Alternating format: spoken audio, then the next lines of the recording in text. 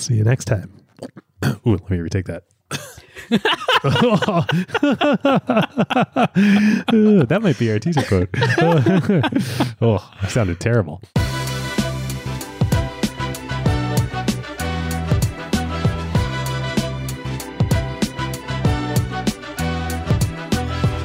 Welcome to Season 7, Episode 1 of Acquired, the podcast about great technology companies and the stories behind them. I'm Ben Gilbert. I'm David Rosenthal. And we are your hosts. Today, we are talking about, and I quote from their IPO prospectus, an exemplification of a multi-dimensional space, seamlessly integrating cyberspace and the physical space, a combination of Costco and Disneyland, driven by distributed network of intelligence agents. Ben, it's like you're reading from my history and facts there. I figured you would have pulled that too. Unbelievable. Like, absolutely unfathomable. At first, I thought Costco and Disneyland was going to be the hook, and then I realized all the stuff around it is actually far more absurd. So listeners, of course, we are talking about the Chinese e-commerce company Pinduoduo. Now, why is this a fascinating company? Well, first off, it's only 5 years old, and they went public on the NASDAQ 2 years ago in 2018, 3 years into their existence. They are the fastest company ever to a $100 billion market cap, and they've nearly tripled in value since the coronavirus spiked globally mid-March. So almost all of that market cap, or two-thirds of that market cap, created in the last few months. I think it must be the distributed network of intelligence agents that are It's certainly the intelligence agents, yes. So now you might be saying, well, Chinese e-commerce, I thought that was already sort of a settled frontier. I've heard of Alibaba, or at maybe least even JD. Yeah, and we haven't covered JD yet on the show, but also an e-commerce powerhouse in China. Well, apparently there was an opportunity remaining. There was a missing segment that was not being addressed by either of those two companies, and it is enormous. This episode felt very timely, not just because of that $100 billion milestone for Pinduoduo, but also because e-commerce in general is having a moment, as they say. So the global pandemic has massively accelerated the shift from offline to online commerce, as I'm sure all of you are experiencing in one way, shape, or form, at least as consumers. Yeah, hopefully you're Amazon shareholders. Yeah, no kidding. Or Seattle residents and benefiting from all the side effects of that. And of course, China, once behind the US in their e-commerce penetration, I think it was only 6% of retail was done online in 2012, is now already at 24% of the total retail spend. A lot of that accelerated here in the last few months, much like the US penetration, which is really driving this crazy run-up in valuation for Pinduoduo. So I do want to give a shout out to Ho Nam in the Slack, who inspired us to do the episode with this comment. $100 billion market cap in 5 years from a standing start. This is just nuts. It took Microsoft 25 years, Google and Facebook more than 12 years, and even for their closest competitor, Alibaba, it took 14 years. And so it just felt like the stars were aligning to do this episode. The more I dug into it, the more I was frankly shook by what this company looks like. Really, all I knew about this before was their name. It's been fun spending the week kind of doing research and learning what is this beast. Like every story we tell here on Acquired, like you start thinking it's one thing and then you dig a little deeper and you're like, oh man, wow, there are so many layers to this onion. Well, a few announcements before we get to it. So a huge thank you to everyone who took our survey at the end of the last season. So entries are now closed. As for the winners, we emailed you if you are one of the lucky 10 to win the year subscription to the LP program. And the winner of our AirPods is Amy L. from the Bay Area. So congratulations, Amy, and we will also be sending you an email to follow up after this. As always, if you love Acquired and want more, you should become an Acquired Limited partner. Our most recent episode was with Benchmark General Partner Sarah Tavel, part of our VC Fundamentals series, and she joined us to talk about the fundamentals of consumer investing. If you want to join, you can get access to that additional content, plus our book club and our monthly LP calls on Zoom. You can click the link in the show notes or go to glow.fm/acquired, and all subscriptions come with a 7-day free trial. All right, well, David, this is the perfect time to talk about one of our favorite companies, Statsig. Yes. When we had VJ on ACQ2 earlier this year, they were already a pretty impressive kind of Series B stage startup with a killer team and early product market fit. But what's happened since and the scale that they're operating at now is pretty wild. This is where we get lucky in being very choosy with our sponsors. Sometimes these things happen to them while we're mid-flight. Yes. So I asked them for some fun stats. In the past month, StatSig shipped actual live product experiments to over 1.2 billion end users. Now, that stat is not deduplicated across apps, so there's some overlap. But I mean, even if you cut that in half to approximate actual flesh and blood human people out there, that's almost 10% of the world's population. Crazy. Okay, so that's one. Two, StatSig now processes about 130 billion events per day. So the infrastructure that StatSig now has to support these data volumes is pretty wild. And it's not like they just execute these events.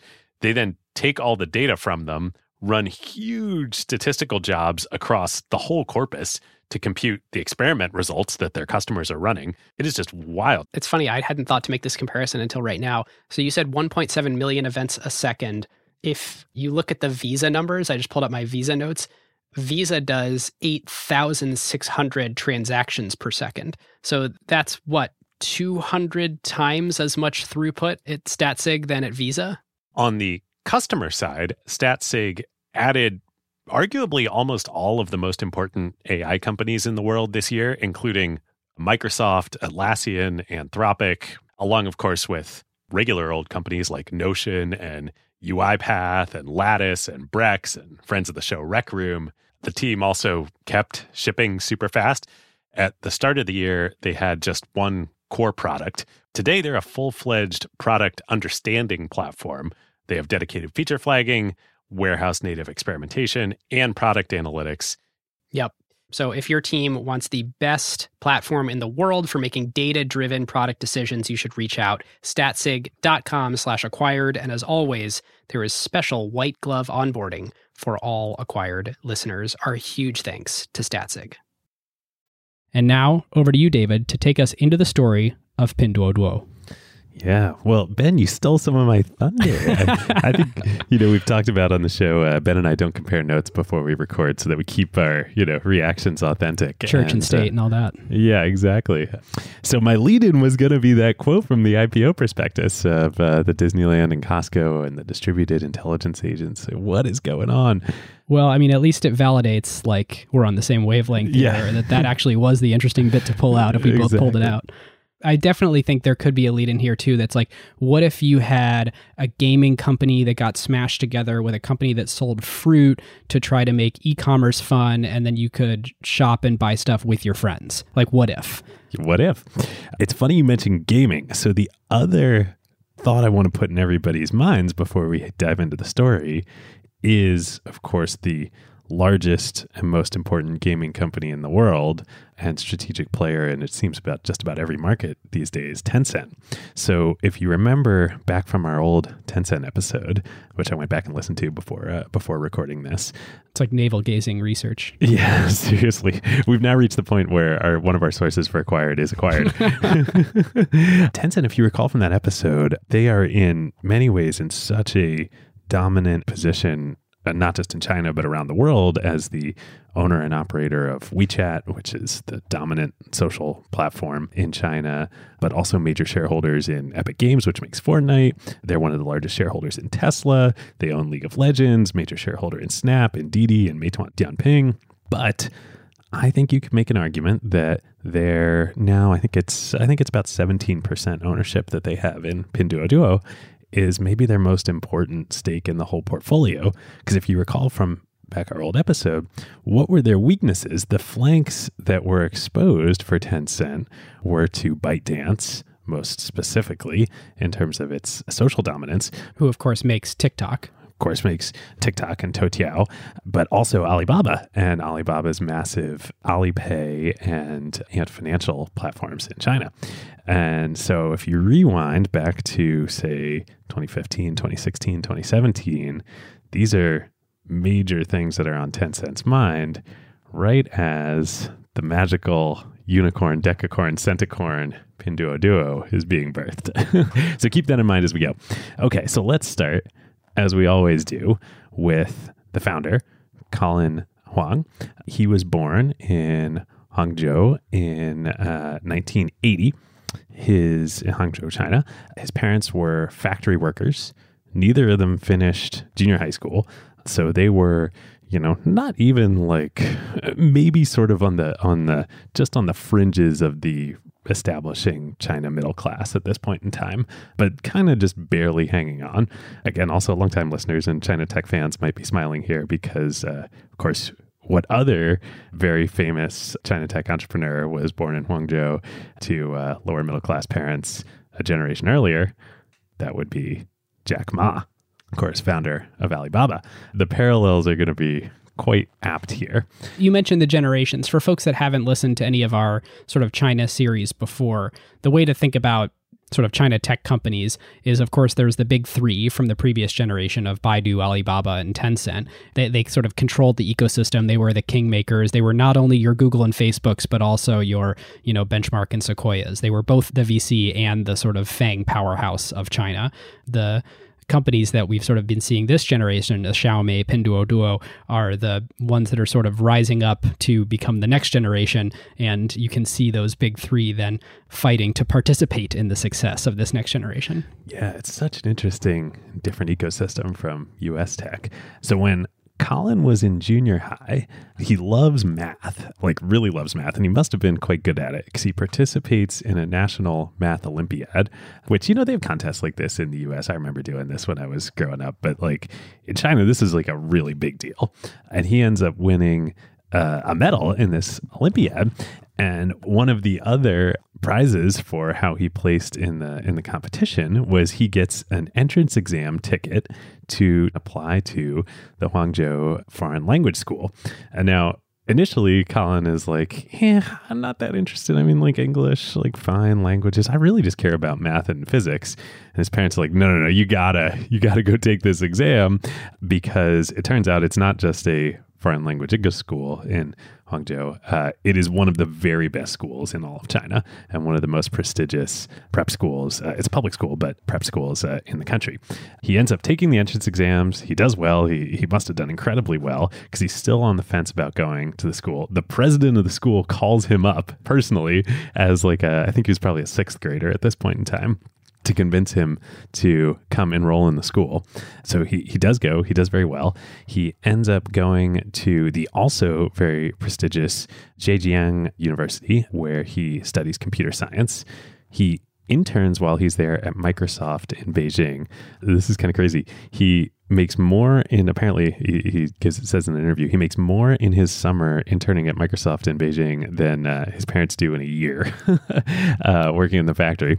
Then later, I don't know if this was while he was in undergrad or when he was in grad school, he also interns at Microsoft in the US in Redmond, and he makes 8 times what he made that summer in China in the US. So, here's this kid, unlike Jack Ma, who, stayed in Guangzhou all his life, was super fascinated with English in America, worked as a translator and a tour guide, but didn't get good grades, stayed there until his 30s.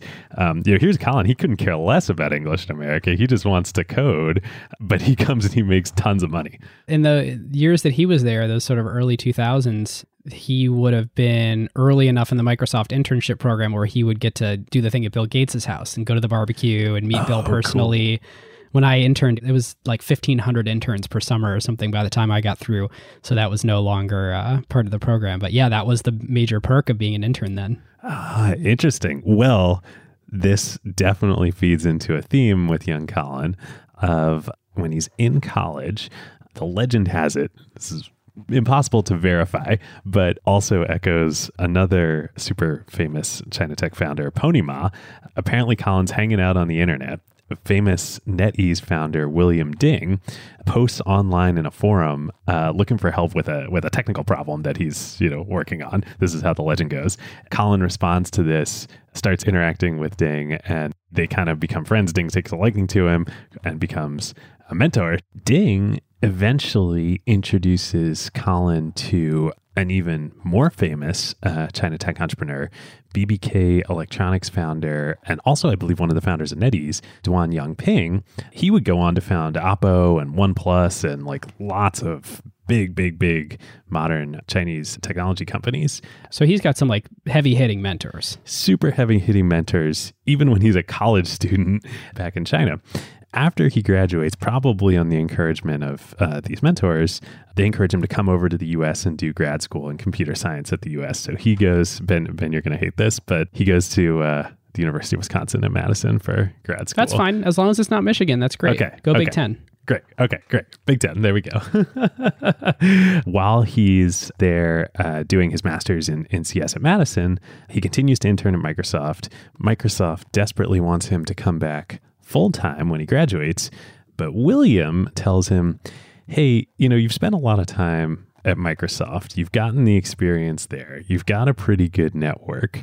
It might be a better idea. I think you should check out this little startup down in Mountain View. They're doing more interesting things. It's called Google. Maybe you should see if you can apply there and get a competing offer. He just keeps hitting the lottery over and over and over again. And I don't say that to imply luck, but like he finds his way to the right place, right time over and over again here. Totally. So he shows up. Of course, he gets an offer from Google. He graduates from Madison in 2004, shows up that summer, 6 months before the Google IPO. He's one of the first couple hundred employees at Google. He starts as an engineer and then pretty quickly switches to being a product manager. The company goes public. He makes a ton of money already. It's like he's just making money without even trying. This is the theme of his life. We'll get there. Yeah, we'll definitely get there. 2 years later, after joining in 2006, he does so well, he gets put on a secret team at Google. He's one of two people leading the team for secret plans to launch Google in China. Do you remember this, Ben? This was like a huge effort. No. We actually did a case study on this in business school where Google put all this effort into building a Chinese version of Google. It was all ready to launch. And then they decided not to do it because they would have had to censor the results.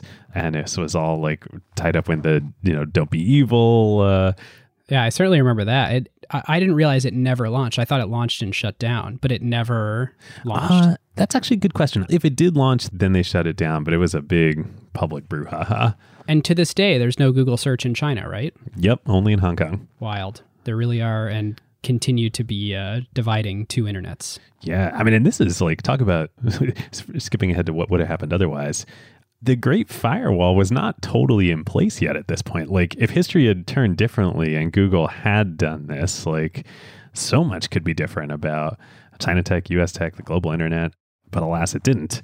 As a result, Colin ended up leaving Google to go become an entrepreneur on his own right, which was probably a really good idea.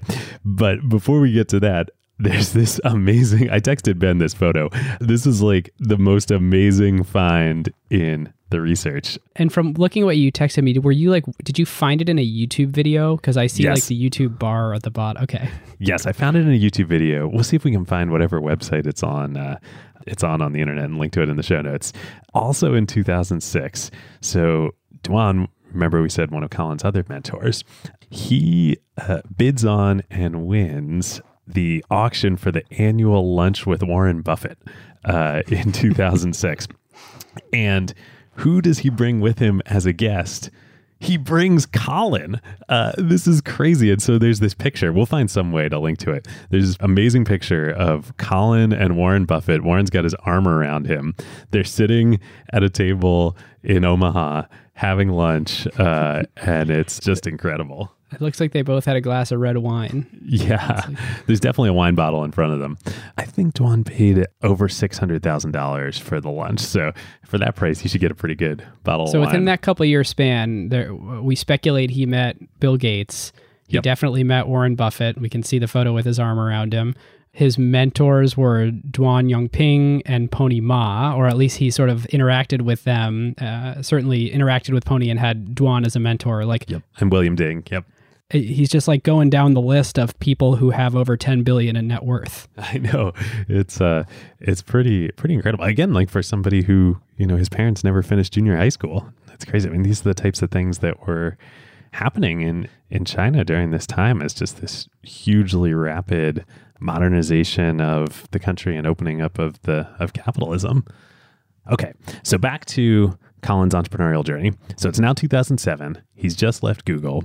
And like, many talented young folks leaving Google and other successful internet companies in these days, he wants to become an entrepreneur. He wants to start a company.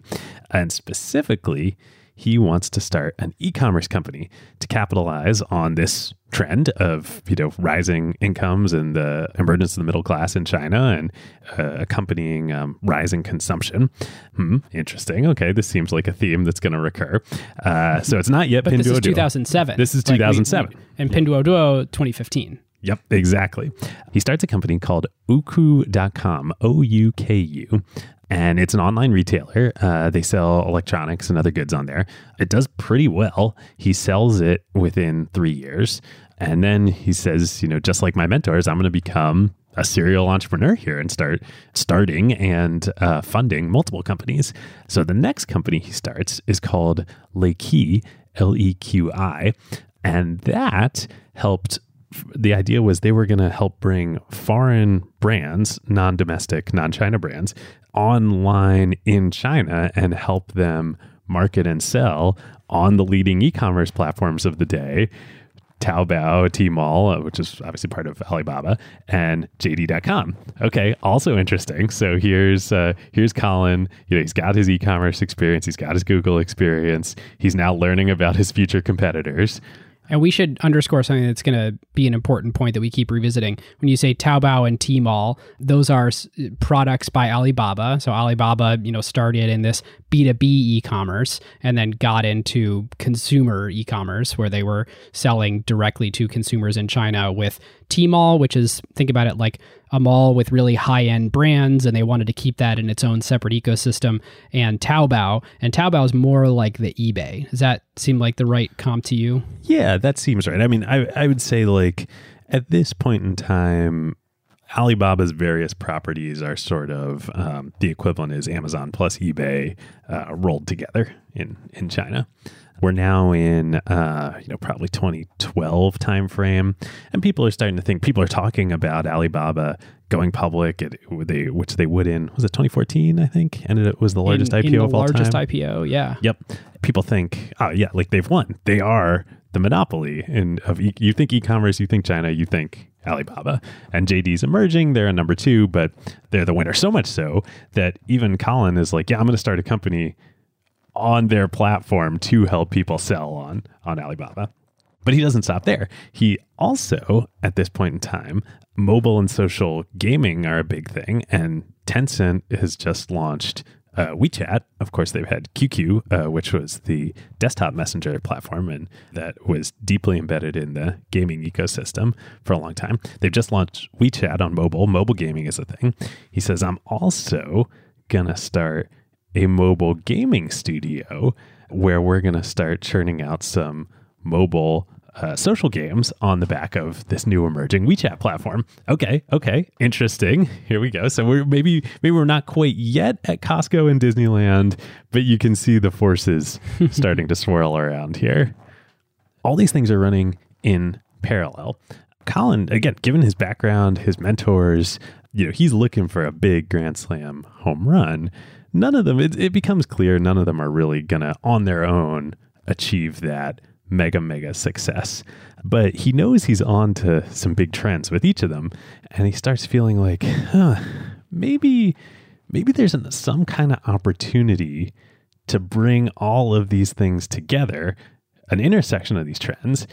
And if we could do that, I actually have the right team. All of these people, it's the same people, even going back to his first company, same engineering team, same co-founders who are working on all of these different products. We know how to do it. We have all of these skills in-house, from social gaming to e-commerce, deep knowledge of Alibaba and JD. Okay, what could we do together? Yeah, and he's like your classic serial entrepreneur, and he's really he's assembled the band. He just doesn't exactly know what the company is going to be in all these different attempts. And I think a few of them are running sort of in parallel. So he has multiple people sort of cut up into different teams to work on stuff that kind of overlaps. Yeah. It's almost like he started a startup studio before it was cool. So in 2015, he says, all right, in this studio type environment we have, let's do this. Let's start a company. So they launch a new company called Pinduoduo, I think is how you pronounce it. Again, neither of us are native speakers. We're going to do our best here, but Pinduoduo. Which roughly translates as pin means doing something together, and Haohua means good goods. So like getting good goods together. And the idea, this is kind of crazy and super creative. It must have been from the social gaming world. Farmville is huge at this point in time. The idea is kind of like real world Farmville. He thinks that rural agriculture, the Chinese agriculture and produce market isn't anything like the US or Europe or many other countries where there are large co-ops of farmers and agriculture producers. It's much more lots of individual rural farmers. He thinks there's maybe an opportunity to use the internet and particularly mobile buying and ordering to have supply meet demand directly for these rural farmers. And the idea is that if they can get this to work, this is something that Alibaba and JD aren't equipped to go anywhere near. But if they can do it, this is a huge category of groceries, essentially, like produce, and repeat purchase is going to be super high. They can use all their tricks from the gaming world to drive, user acquisition, to drive repeat purchases, and they think this could really work. So as an MVP, remember there. The other good thing about selling groceries or effectively selling sort of fruits is the risk is low relative to, you look around at the time, JD and Alibaba's properties, like you trust those brands when you're going to go buy an iPhone or something like that. But there's this new startup, like you kind of need a cheap thing to sell so that if your site's a little premature and doesn't look totally trustworthy, like it has to be a small investment. And fruits and vegetables are a great thing to sell because if it doesn't work out, like that's okay. I have other options. It wasn't that much money anyway. Yeah, this stuff is a couple pounds of fruit for like 5 RMB, which equates to less than $1. So it's funny you say site, Ben. There's definitely no site for this. There's not even an app. So remember, in the mobile gaming side of the house, they'd realized the power of WeChat and how important that was as an acquisition vehicle for games. They thought, hey, to get going, what if we just don't even do an app? What if we just kind of like operate on WeChat, which all these rural farmers, they have phones now, they have smartphones, they have WeChat on their phones. We'll just communicate with them via WeChat, send them some orders and stuff and buy from them, and we can pay with WeChat Pay. And then we'll also just kind of chat with the consumers who are buying the fruit on the other end and take payment from them via WeChat Pay. Okay, this seems like a good MVP until we can buy some time and buy an app. Well, it starts to work. By mid-2015, they raise some venture capital and fully launch the company. And the model's really interesting. So we're definitely still not yet at Pinduoduo and the magic that makes that work. They're also a first-party retailer. So unlike, if you think about sort of the two models that Amazon has, where there's Amazon retail and then Amazon third-party sellers, the model with Pinduoduo is that they're the Amazon retailer. Exactly. You're buying directly from them. You don't really know who the farmer is on the back end. It's your classic retail model of the retailer buys it from the wholesaler, keeps the inventory, has that tough business model, especially when the goods are spoiling, and then sells it to the consumer. I have to suspect they learned some lessons in the trickiness of holding inventory that would lead them to later embrace the marketplace. Yeah, totally. You hit the nail on the head. They're a retailer in this model, which is interesting, given Colin comes from the e-commerce background. That was what was natural to him. That's what his first company was a retailer. And that's why they thought to do it this way. But it turned out there was a better way. So Pinduoduo is doing really well. They've raised venture capital. It's an exciting business. And clearly they've hit on a good wedge into the e-commerce market with produce and agriculture. But of course, their ambitions and Colin's ambitions are much bigger than that. They start thinking about what other categories can we go into next and build on this foothold. And, eventually, maybe we can start to compete with Alibaba and JD eventually being like 6 months from now, as we'll see. So what did they do? He's like, oh yeah, well, I got this gaming studio, incubator that I have. Let's just have the team spin up some MVP type stuff in some other categories. Okay, great. What's the easiest way to do that? Like being a retailer, we did this MVP with Pinduoduo, but that was kind of hard. We built a bunch of infrastructure and certainly requires cash. What if we just, we're really just trying to learn here. Let's just do it as a marketplace. So we won't take inventory. We won't even really take much of a cut on the transaction. We'll make it super, super small, like less than 1% of the transaction we'll take as a cut for our marketplace fee, which is different. Like I think Amazon takes, what does Amazon take? 30+% on their marketplace. And even Alibaba and JD are taking, 10 to 30%. JD's very close. JD's 28% of GMV is recognized as net revenue, so revenue to the marketplace. And I think Tmall and Taobao are like 5%. But still like meaningfully higher. Still meaningfully, 5 times higher. So like, okay, great. So they settle here on what, like 0.6%? Yeah, 0.6%. Tiny little take rate. Tiny little take rate. Again, because they just want to learn what sells. So they launch this thing and they're like, what are we going to call it? It's also mostly running on WeChat. We like the Pin, they're doing things together. Let's call it Pinduoduo. Together, more savings and more fun. Seems fine. We'll go with that. And interestingly, this is a different company. They started as a separate entity, also registered to Colin. It sets the table for who's this Colin guy and how does he have these two companies? And I'm sorry, is it fruit? Is it gaming? Or is it marketplace for goods? Yes, is the answer to that. So shocker, they launched this thing and it works even better than Pinduoduo. It works so well, they end up raising some money for it independently at this separate entity from some of the same investors. This is in 2015. And then in 2016, it's growing so fast.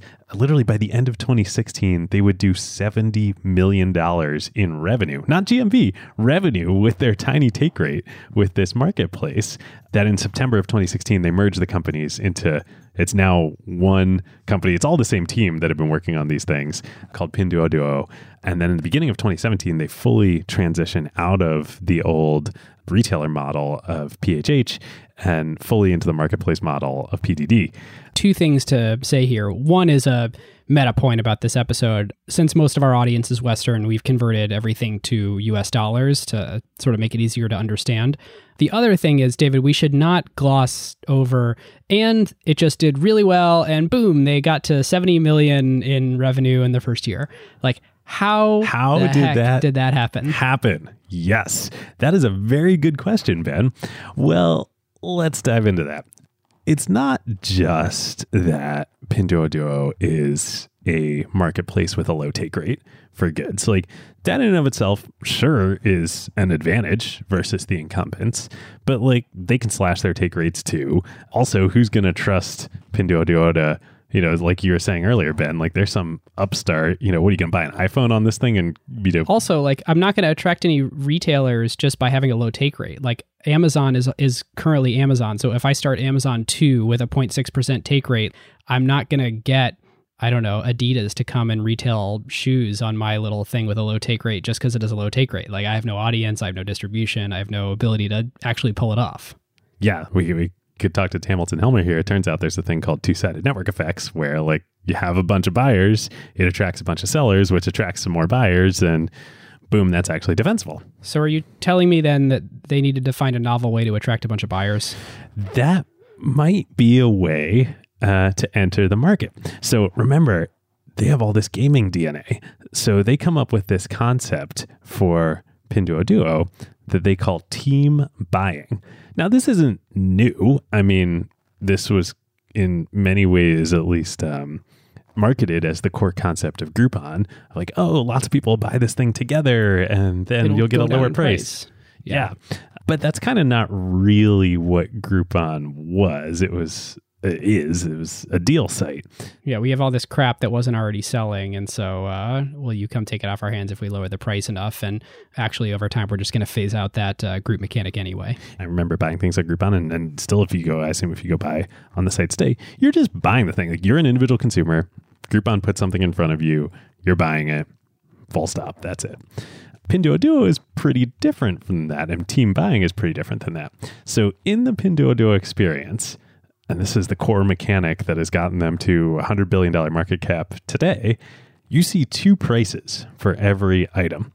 One price is the individual price. So you can just buy something straight up for that price, get it, tomorrow. They have, just like all good internet companies and gaming companies, that button is like super faded, washed out colors. Red is the color scheme for Pinduoduo. It's this like great anti-pattern for UI designers. Yeah, exactly. It's like very soft pink. The text is not bolded. You really have to fight against every fiber of your being to click that button. Are you sure you want to cancel your subscription? No. Yes. Right next to it, though, is a big, bright, saturated, bold red color of the team buying button, which also happens to be at a price that is typically about 40% lower than the individual buying button. Which is interesting because that's set by the retailer. So the retailer, I don't know if it's a contractual obligation, but like as a term of listing on Pinduoduo, you set two prices. There was the individual price and then the team buying price. And interestingly, I think it was something like the team size had to be like 20 people originally. If you could go and get 20 people to come together, then you would have access. And I think the retailer would control this too and say, if you bring 20 people and then it became 10 people, now it's all the way down to 2 people. But this idea that if you can self-organize, if you can do some demand aggregation for us, then yeah, you get a break.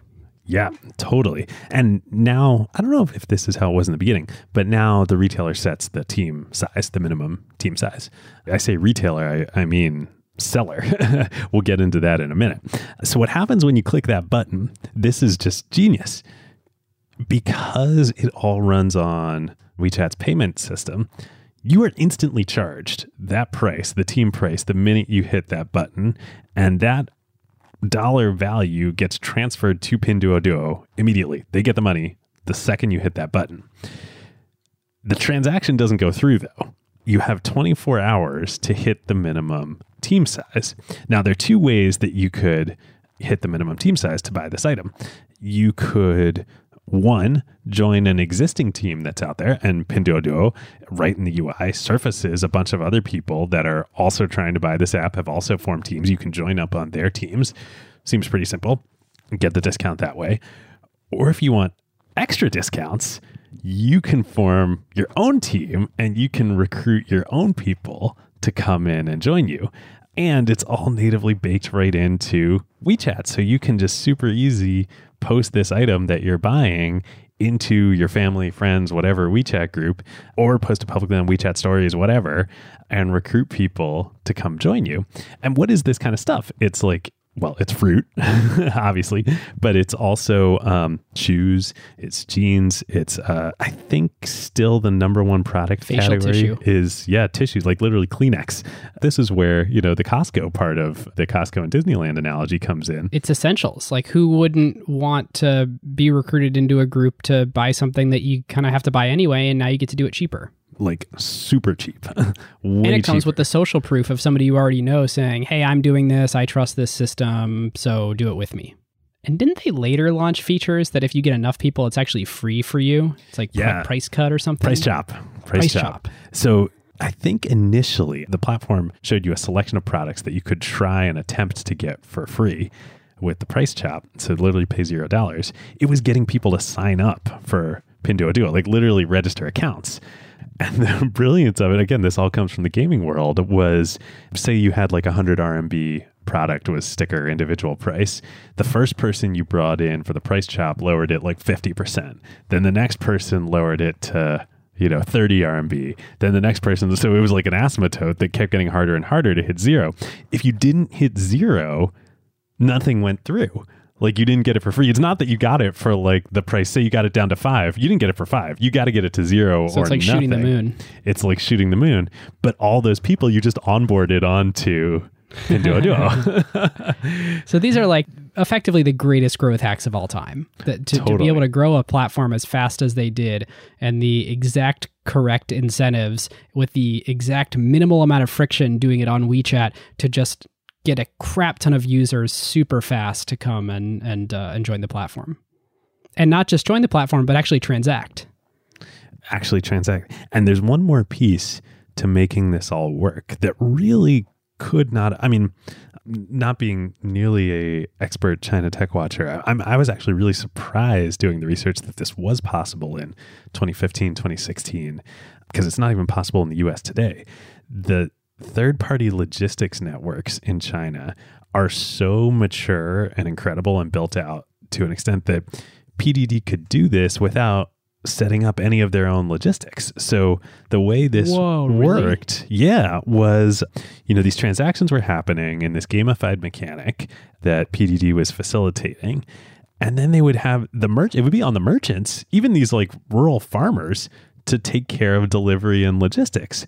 There's tons and tons of delivery, both last mile and up above the last mile delivery networks in competition in China that was actually doable, like from your phone. Oh yeah, I read something about this, and they're all sort of API driven. So they would basically bid out who could come and take the shipment the cheapest, and it would all be done sort of programmatically. Well, so now I think this is what Pinduoduo does. They've invested a lot of tech in building this out, kind of like you could almost think of it like Shopify's fulfillment solutions now, where Shopify is not doing the fulfillment themselves, but they've built out all these APIs to manage it.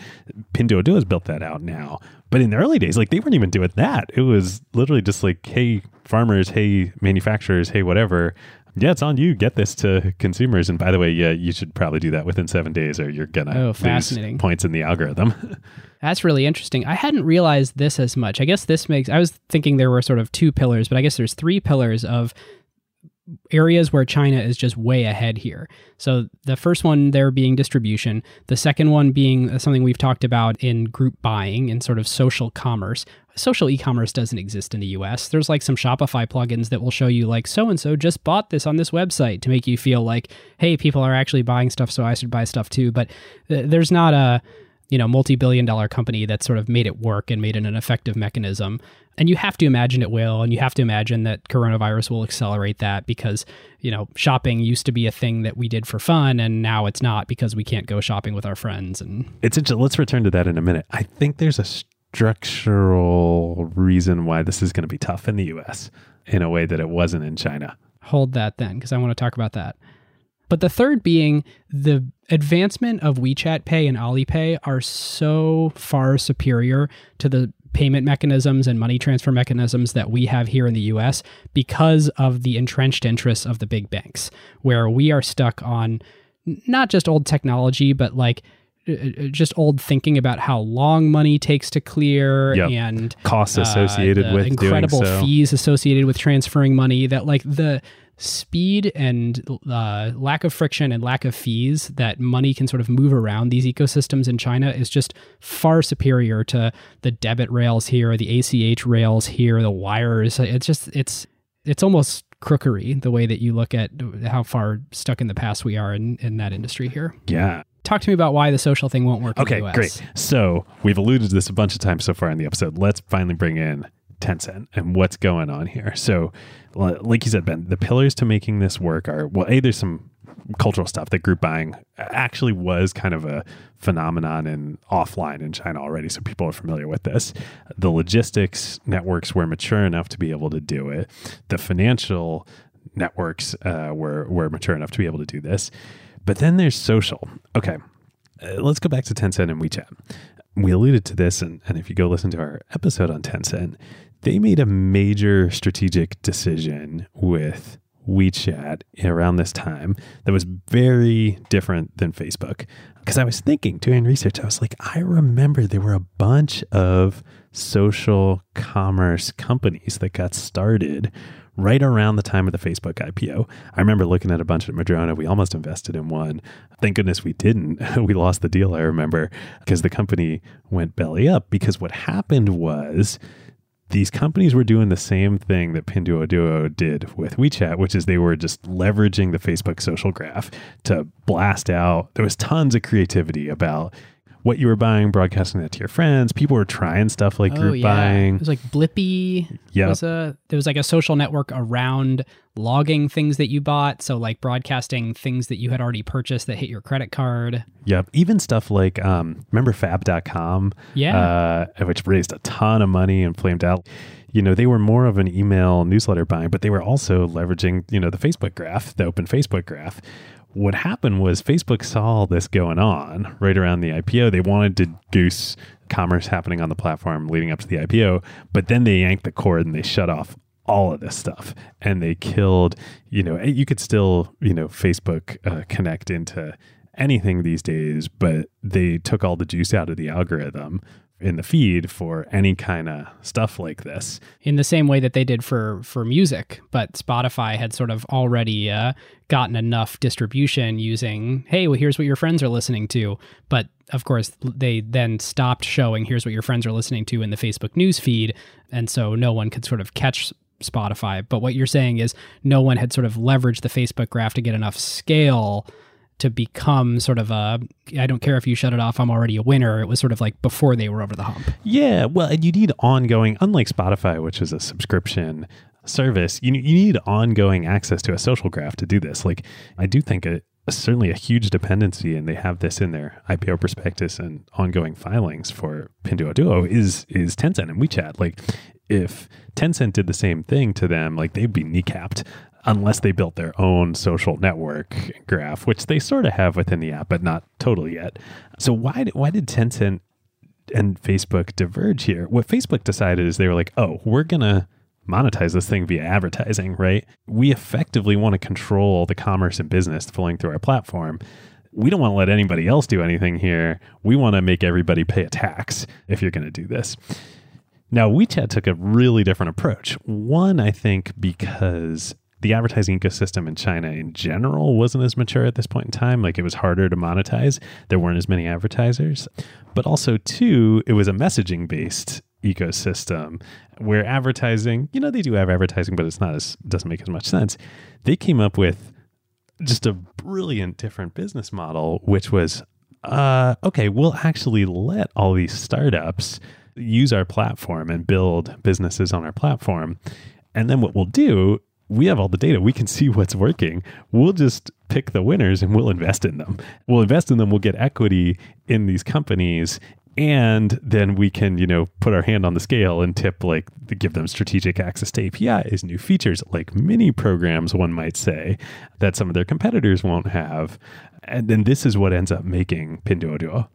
And this is really the point to sort of draw that bright line of the difference between a platform and an aggregator. And for folks who read Stratechery, I'm sure Ben has a much more eloquent definition than this, but Facebook is your classic aggregator. They're aggregating the audience attention, and then they're aggregating all of the advertisers, and they're the choke point in the middle, and they charge the advertiser every time the advertiser wants to leech you off for a few minutes to do something on your site or app. Whereas with Tencent, they actually said, hey, WeChat is going to be a platform. People are going to be developing rich applications on top of this. And Facebook made a few different runs at being a platform, but ultimately being a platform and an aggregator were in conflict. They picked the aggregator advertising-based business. They've basically thrown in the towel on really being a platform, whereas Tencent has succeeded wildly, not just because being a platform is a good business, but probably more importantly, exactly what you're saying, David, is then they're going to observe what's taking off, pick winners, and invest. Yeah, one thing I didn't even realize, this is almost a sidebar, but came up while doing the research. Tencent is one of the largest shareholders in Tesla. They bought a 5% stake in 2007, I think. 2017, sorry. Man, has that been a good investment in and of itself. But you might think like, well, that's just unrelated. That's just being a good investor deploying capital. Well, guess who has an official account and a mini program on WeChat? Tesla. And guess what you can do on it? You can find superchargers.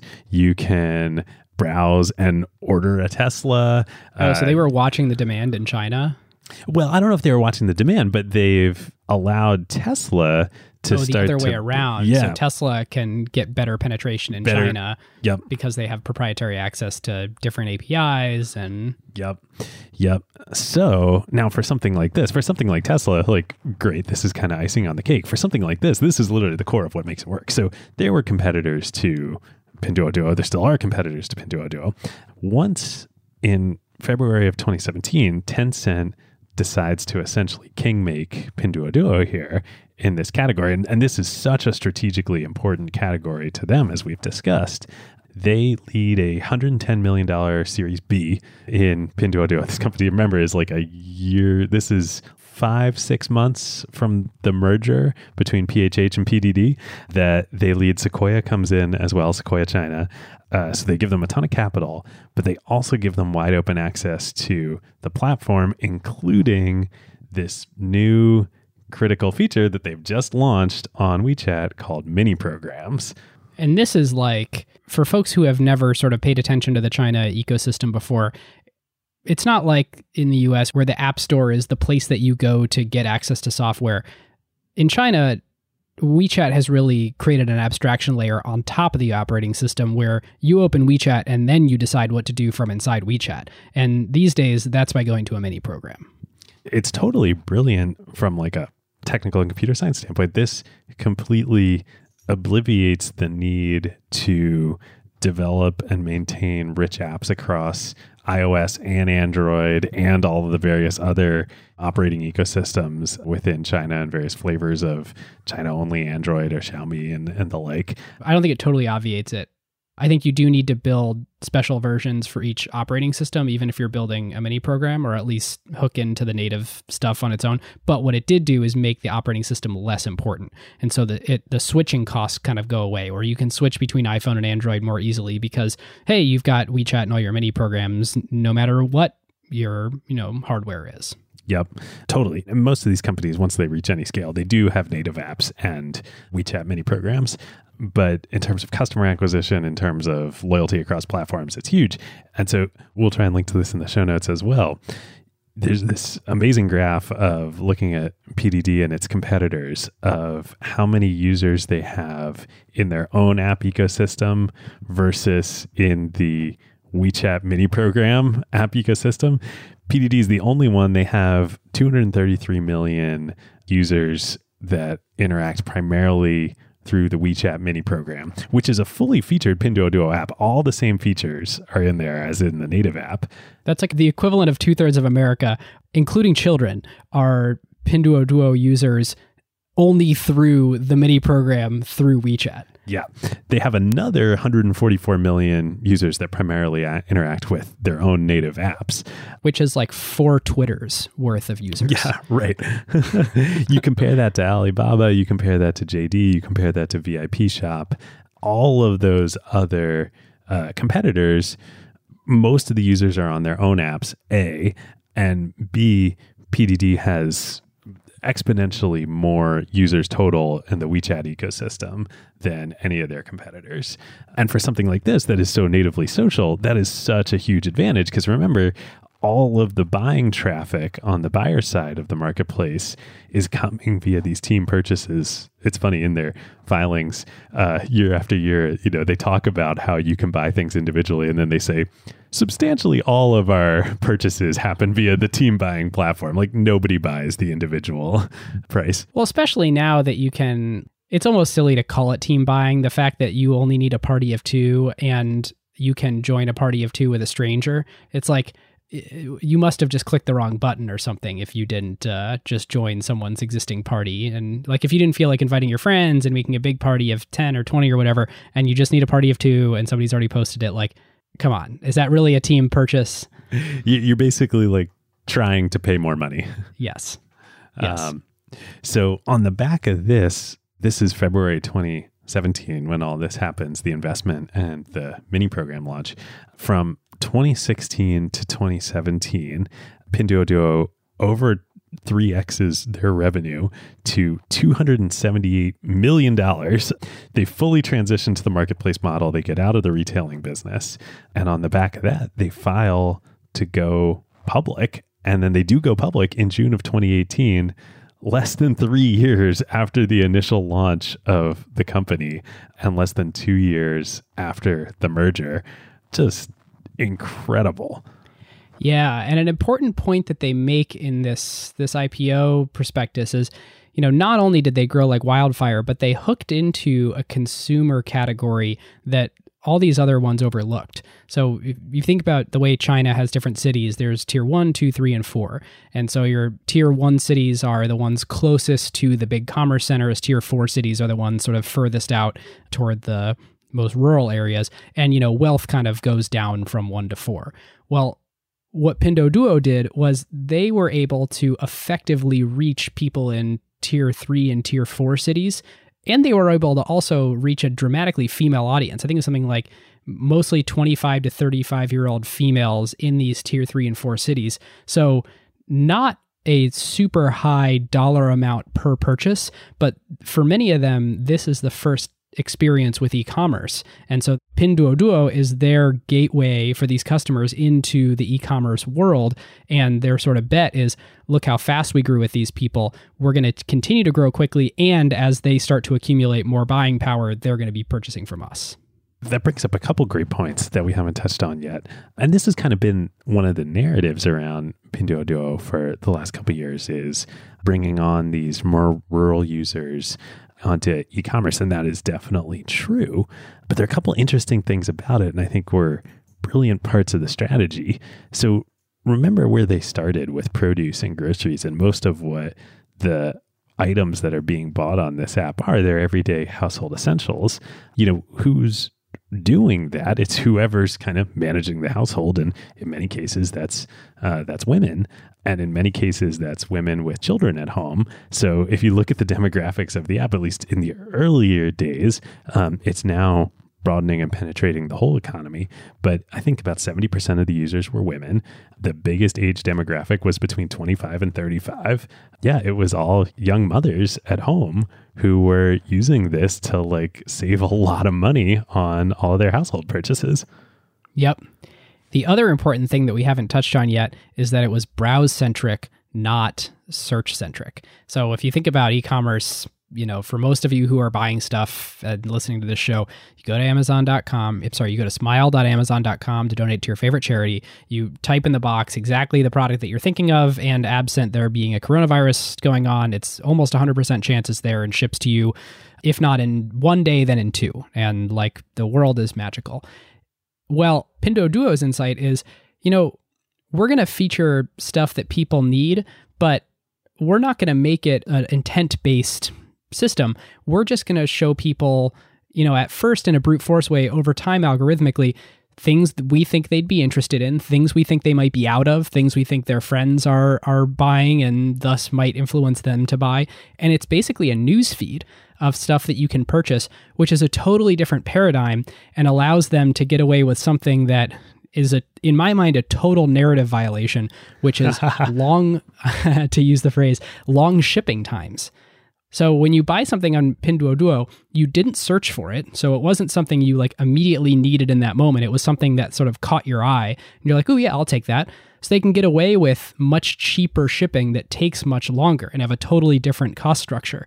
This is sort of very interesting to me as a startup investor. If you had pitched me in 2016 and said, hey, I'm going to create this e-commerce site and it's going to take forever to ship, I'd be like, well, that's immediately out because the future is overnight shipping. Amazon has changed the world. In fact, Zulily in the US had the same insight. They, at one point, were a $6 billion independent retailer, but acquired by QVC. QVC, yep, Seattle-based. They had the same insight that if they just send out a browsable list of deals every morning, then they can get away with long shipping because nobody is intent-based and nobody needs that thing that they were searching for immediately tomorrow. And I think the parallels to Zulily are actually interesting because it's a primarily female audience. It's mostly about the deals. But this linkage, and I think it was a very interesting insight that both companies had, Zulily and Pinduoduo, is when it's a browse-based experience and it's not intent-driven, you can get away with much cheaper, much longer shipping times. This brings up two related nuanced points on that. One, in that Colin and Pinduoduo talk about a lot is the entertainment value of this. I think, again, especially about this demographic, this is the demographic that in a different age and place and time would have, been watching Oprah, right? This is a lot of the same demographic that played and plays these mobile social games. And so this is essentially a mobile social game, except you're buying your household groceries with it. Super interesting. The other aspect, you bring up the feed. This has a really important impact for the supply side of the marketplace. A, because they don't need as fantastic shipping and logistics times as you mentioned, Ben, but also just like TikTok, it means that there's much less entrenched success on the platform. And so new entrants on the seller side, especially via the team buying mechanic, can start breaking through and getting good volumes because it's all driven algorithmically by the feed that Pinduoduo is putting in front of users, as opposed to, the equivalent in social being the follow model or subscribe model on YouTube or Twitter or whatnot.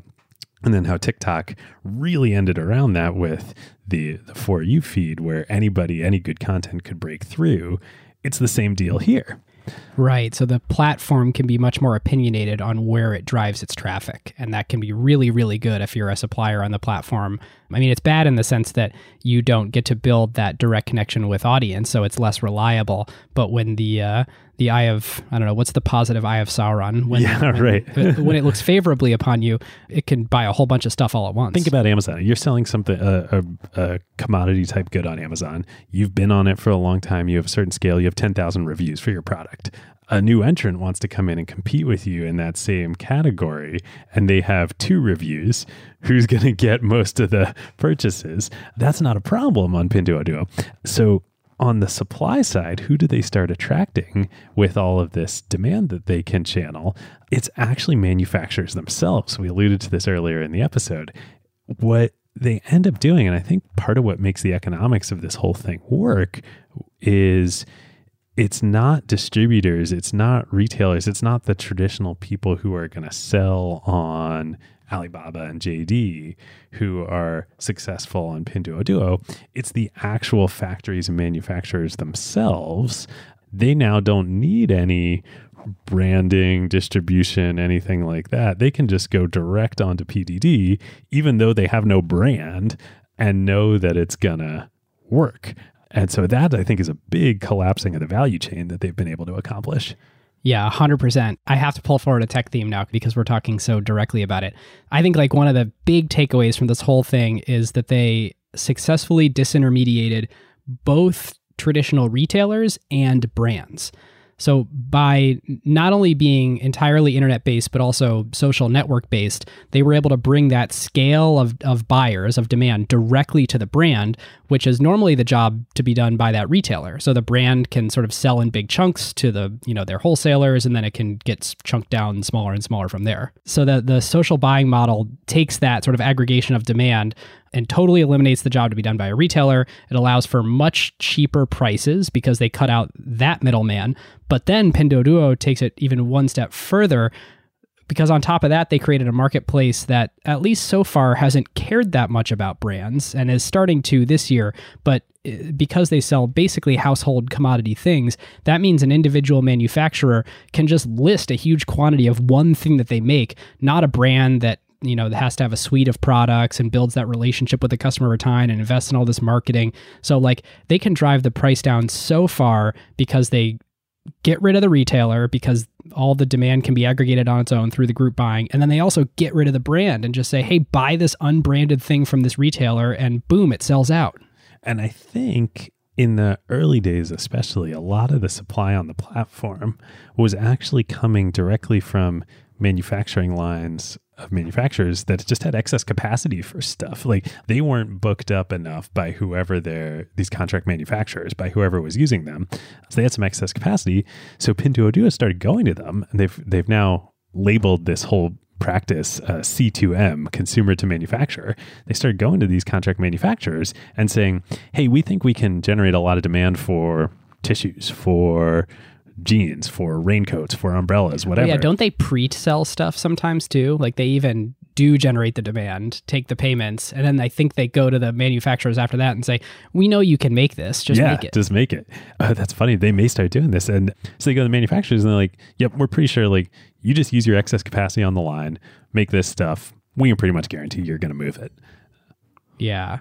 Okay, so this is the positive scenario of that. The negative scenario is, and the rip on this company for a long time now, it's been 5 years. The rip for the last 2 years, and I know they're taking lots of steps to address this, has been massive amounts of counterfeiting and people buying goods that are knockoffs of big brands, or, the factories that manufacture stuff for brands are making a few others that are, not putting the nameplate on it and then selling it on Pinduoduo for way cheaper. It comes with these downsides that now Pinduoduo is having to really invest in sort of anti-fraud mechanisms in order to not damage their own brand as a and also, they've also been a lot of fraud on the consumer side too, in that one of the ways, this company has huge sales and marketing expenses.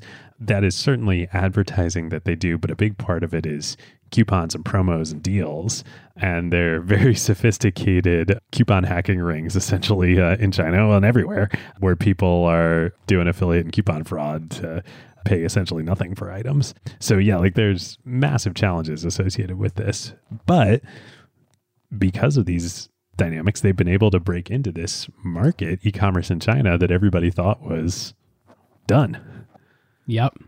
We've talked to the IPO a little bit. We're talking a little bit about their efforts today to sort of combat this fraud. There's another big effort today that has been going on, which is breaking into these sort of tier 1 and tier 2 cities, because the price per item on Pinduoduo is like $6 or something, the average transaction size. And you look at that compared to any other, not only Chinese, but American comparable, and it's super low. So not only is the price per item super low, as we talked about, PDD's take rate is incredibly low. And so they have a revenue problem. What is the business model of this company? That's a good question. Hard to build a big business even with lots of GMV if you're only making money on the 0.6% take rate.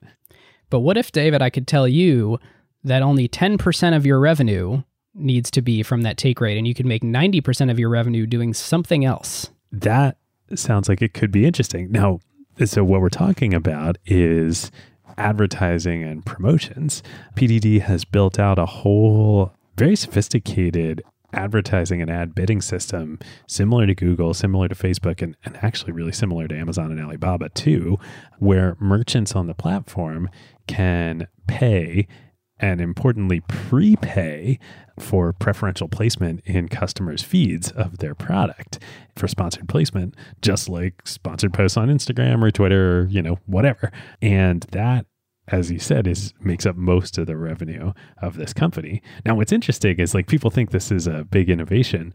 Alibaba and Amazon have been doing the same thing for a long time. There are a lot of sponsored products on Amazon. The originator of this business model is in some ways the classified ad, but in other ways it's Google, and of course Yahoo before that, and Overture before that. And so the thing that you mentioned about Amazon is interestingly not true.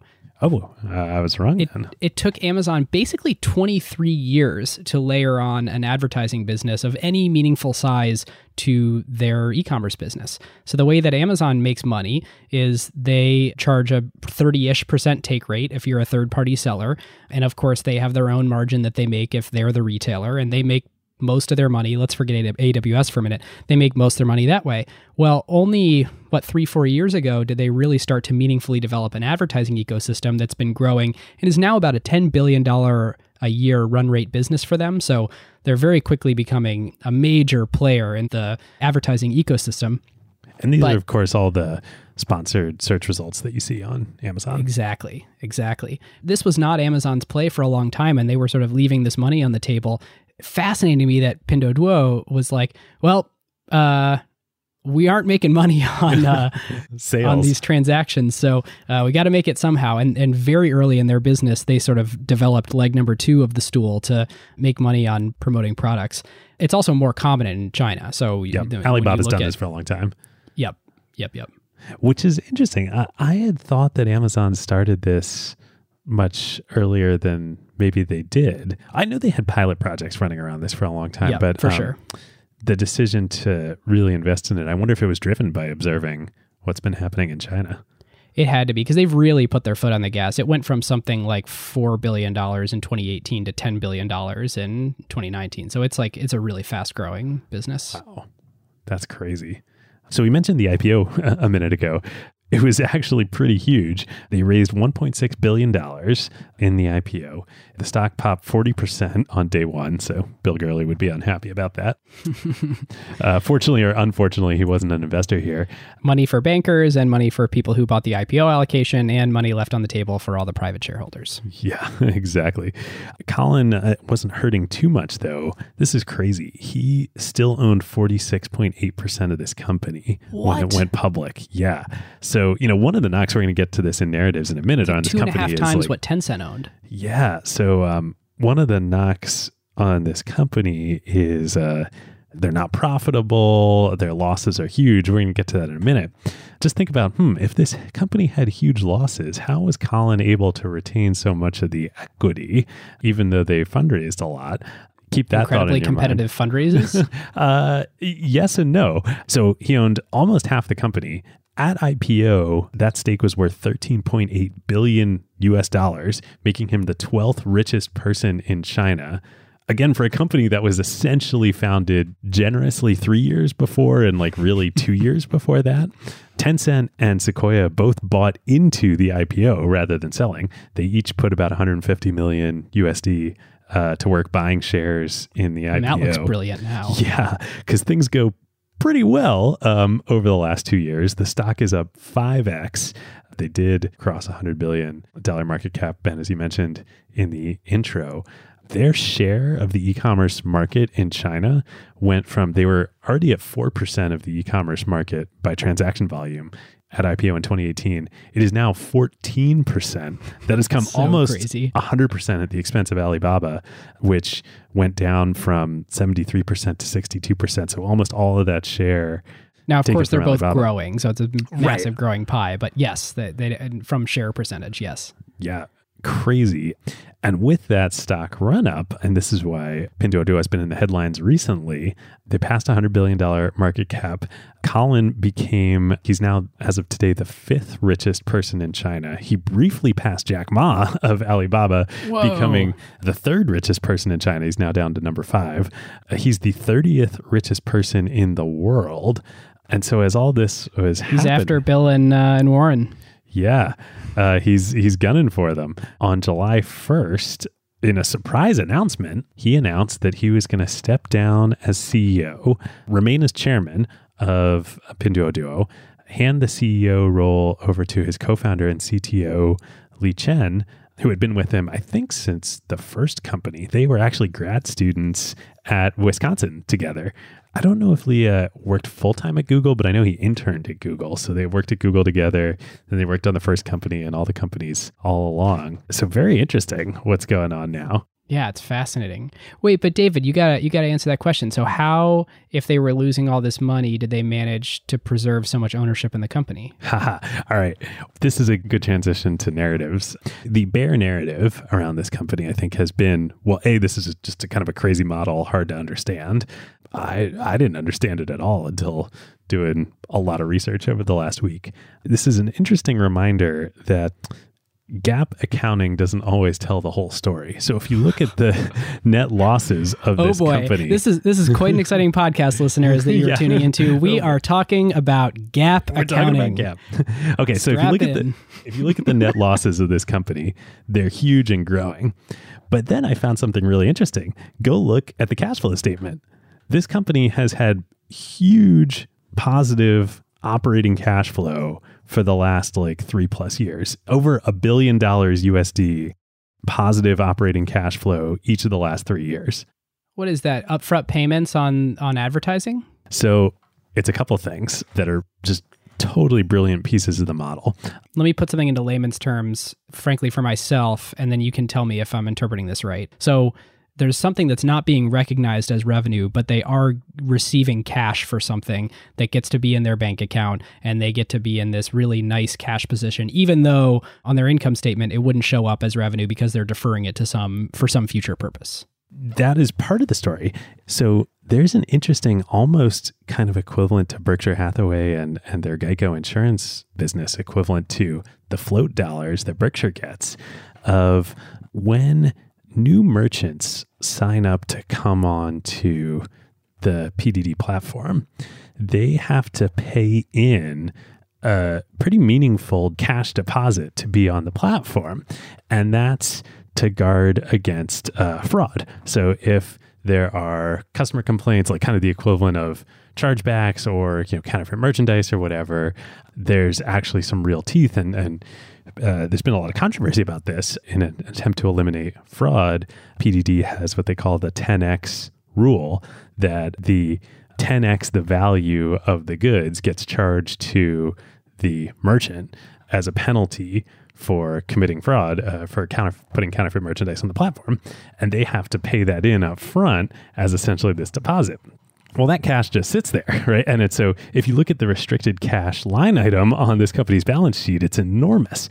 So that's one aspect of it, but that's not the only source of restricted cash. Remember, we talked about how the team buying deals work. When customers hit that team buying buy button, the cash immediately goes from their account over to PDD, even though the transaction isn't going to complete for up to 24 hours. And if the transaction doesn't complete at all, then it gets refunded back to the customer, but the cash still goes over to PDD. So they're holding a bunch of cash that they're not allowed to touch because it didn't ever get recognized as revenue. Yep. And then the third source of this is a source of float for the company, is what you mentioned, Ben, which is that merchants, for advertising for sponsored placement in the feed, they prepay for that advertising, and then it gets doled out algorithmically over a set period of time and kind of charged off against the accounts. So all of that, at the scale that PDD is operating, nets out to this massively positive, or I guess negative cash cycle in accountant speak, but positive in terms of cash flow, where it's essentially an interest-free loan on their growth. So now they have raised a bunch of money that they've used. Wait, but can grow. They spend that on growth? Like, if you have all this restricted cash? It's restricted, but... Like, what if the music stops? Well, certainly, right. If they stop growing, then it'll go down to... that restricted cash will go down. But because, money is fungible, even though money is coming in and out of that restricted cash pool, it's large and growing. And so I think kind of just like the insurance float business, where it's not like Warren can go spend the cash on the insurance float, but it can be invested. And right, so invested put it in fixed income or something to get 1%. Exactly. So if you look at the short-term investments on the company's balance sheet, it's gone way, way, way up in recent years. And that doesn't even account for the restricted cash. That's their actual unrestricted cash they've been investing. But I assume that's because they've built out like a massive treasury department to be investing all these pools of cash that they have. You just painted a bear and bull side of that narrative. Right. So they're basically like the bear case on it is like that they're just burning cash. You could compare this to the litany of Uber era companies in the US that were like growth at all costs, very unprofitable. Or more accurately, Groupon. Yeah. Burning a bunch of cash on customer acquisition while selling deals and subsidizing those deals. Yep. And what you're saying is that they're not burning cash. They have negative operating income, but they are actually doing great on cash, literal cash. Yeah. It's very, there hasn't been a bunch of coverage about this, but I just found it as I was looking at the company's financial statements, and I was like, whoa, this does not add up. Like you look at the income statement and it paints one picture of the company, and then you look at the cash flow statement and it looks like a totally different company. I will paint the other side of that narrative, which is they are incredibly richly valued because of how fast they grew. So this is a company that sells inexpensive items, doesn't get to participate in that much of the transaction for those inexpensive items. And when you look at this, $100 billion valuation that they have, it's a 23x revenue. Now, keep in mind that revenue is just the 0.6% of the transaction plus the money that they get from advertising. So 23 times revenue they're trading at. Meanwhile, JD is literally 1/10 of that at 2.3 times revenue. Alibaba, close to a third of that at 9x and Amazon at 5x. And so compared to like other companies with similar business models, you better believe that they're going to do a whole lot more growing the way that they have done, which frankly feels a little silly because they're already closing in on Alibaba, which is sort of the upper limit of how many users you could have in China buying things. Or they've got to get much better at monetizing each user. And so what they've been doing is trying to move into tier 1 and tier 2 cities in addition to this 3 and 4. And they've done that successfully. Toward the end of last year, they announced that 45% of users are now in tier 1 and tier 2 cities. So they sort of match the breakdown of what the sort of demography in China looks like. And the question is sort of how? Why are people in tier 1 and tier 2 cities getting interested in this? Well, enter the subsidy scheme. So they're listing things like iPhones on the platform now. And so this is something that people in tier 1 and tier 2 cities are interested in. But PDD is going to the manufacturers and saying, hey, can you list it for like 15% off? Because that's what people really expect on our platform. And the manufacturers kind of look at them like they're insane. And then PDD says, well, we'll cover the difference. And that is where all their cash is going. Yep. And so that's why I know we were in a little bit of arcane accounting details there, but that's why I think this is so interesting looking at their cash flow statement. Yes, they are subsidizing all this. They're effectively spending all of that money on customer acquisition, but their cash flow is positive while they're doing it. Even with all those subsidies, last year they generated over $2 billion in operating cash flow. So if you think about the valuation in cash flow terms, this company's trading at, roughly 50x past 12 months operating cash flow.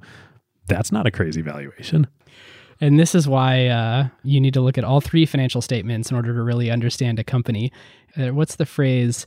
Revenue is a fact and profit is an opinion. I think that sort of extrapolates a lot further, where you can sort of have a different philosophical viewpoint on a business based on the way that you choose to value it. Yep, totally. Yep. I know we're in narratives, but I want to give, just for listeners to keep a little sane here, I want to give some comparisons between where the company is today, so you understand the scale that they're at, JD, Taobao, and Amazon, just to sort of understand the relationship between the two. The mega giant in China is Alibaba, and their consumer e-commerce in China is Tmall and Taobao. The GMV on those platforms are close to $1 trillion. That's 3x Amazon's GMV. That is $1 trillion of goods or gross merchandise value move through Tmall, Taobao. Now, they're able to capture 5% of that as revenue. And so last year on those two platforms, Tmall and Taobao, Alibaba actually did $50 billion of revenue. So Alibaba generating $50 billion of revenue, they're very profitable. They have an operating margin, so not gross margin, but operating margin of 18%. This is a little bit mixed up in the Ali Cloud and all that because it's not just the retail business, but the way I'm trying to paint this is they're a revenue juggernaut and they're very profitable. Now, if you compare that to where we are with Pinduoduo, they have $145 billion in GMV. So like they've made a dent. I mean, that's what 1/6, 1/7, something like that of Alibaba. Just, in the last 5 years, they've come up to be able to do that. But they only do a little over $4 billion in revenue. And, that effectively means they're capturing about 3% of all the GMV flowing through the platform as revenue, either in the form of these advertising services or in the actual, 0.6% commission that they get to take. So I just think it's interesting to sort of compare those two businesses. The other interesting way to compare Pinduoduo is that this $4.3 billion in revenue that they do is only 5% of JD's revenue, but with 1.7 times the users. Wow. Yeah, it's back to that dynamic that you were talking about earlier of the average purchase price of goods on the platform and velocity. Yeah. Pinduoduo has 490 million monthly active users, so 1.5 America's worth of users. They actually have 630 million active buyers when you look at the number of people that are on the mini program. It's sort of the sum total of anybody who buys through Pinduoduo through any platform. 630 million, so close to 2 America's. You compare that to like a JD, JD has an estimated 290 million monthly active users. So that's, call it half of Pinduoduo's users. But, they're able to generate 83 billion in revenue because 28% of GMV gets captured as revenue. So it's like, would you rather be JD and have like half the users, or would you rather be Pinduoduo and have, way more users, but like, what are we looking at here? 5% of the revenue that generates. Yeah. The most interesting question is, like all valuations of companies, it's about the future, not the past. And what do we think is going to happen to all of those users and transactions, especially as Pinduoduo starts trying to compete more directly for the same types of users that JD and Alibaba, and particularly Tmall, are their hallmarks? Yep. We want to thank our longtime friend of the show, Vanta, the leading trust management platform.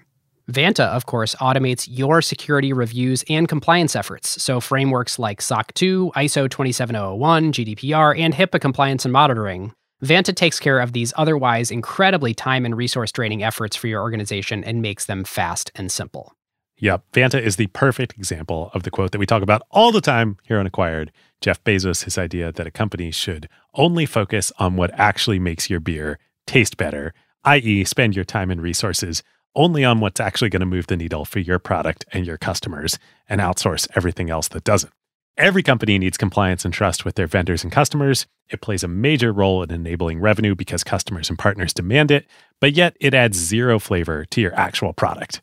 Vanta takes care of all of it for you. No more spreadsheets, no fragmented tools, no manual reviews to cobble together your security and compliance requirements.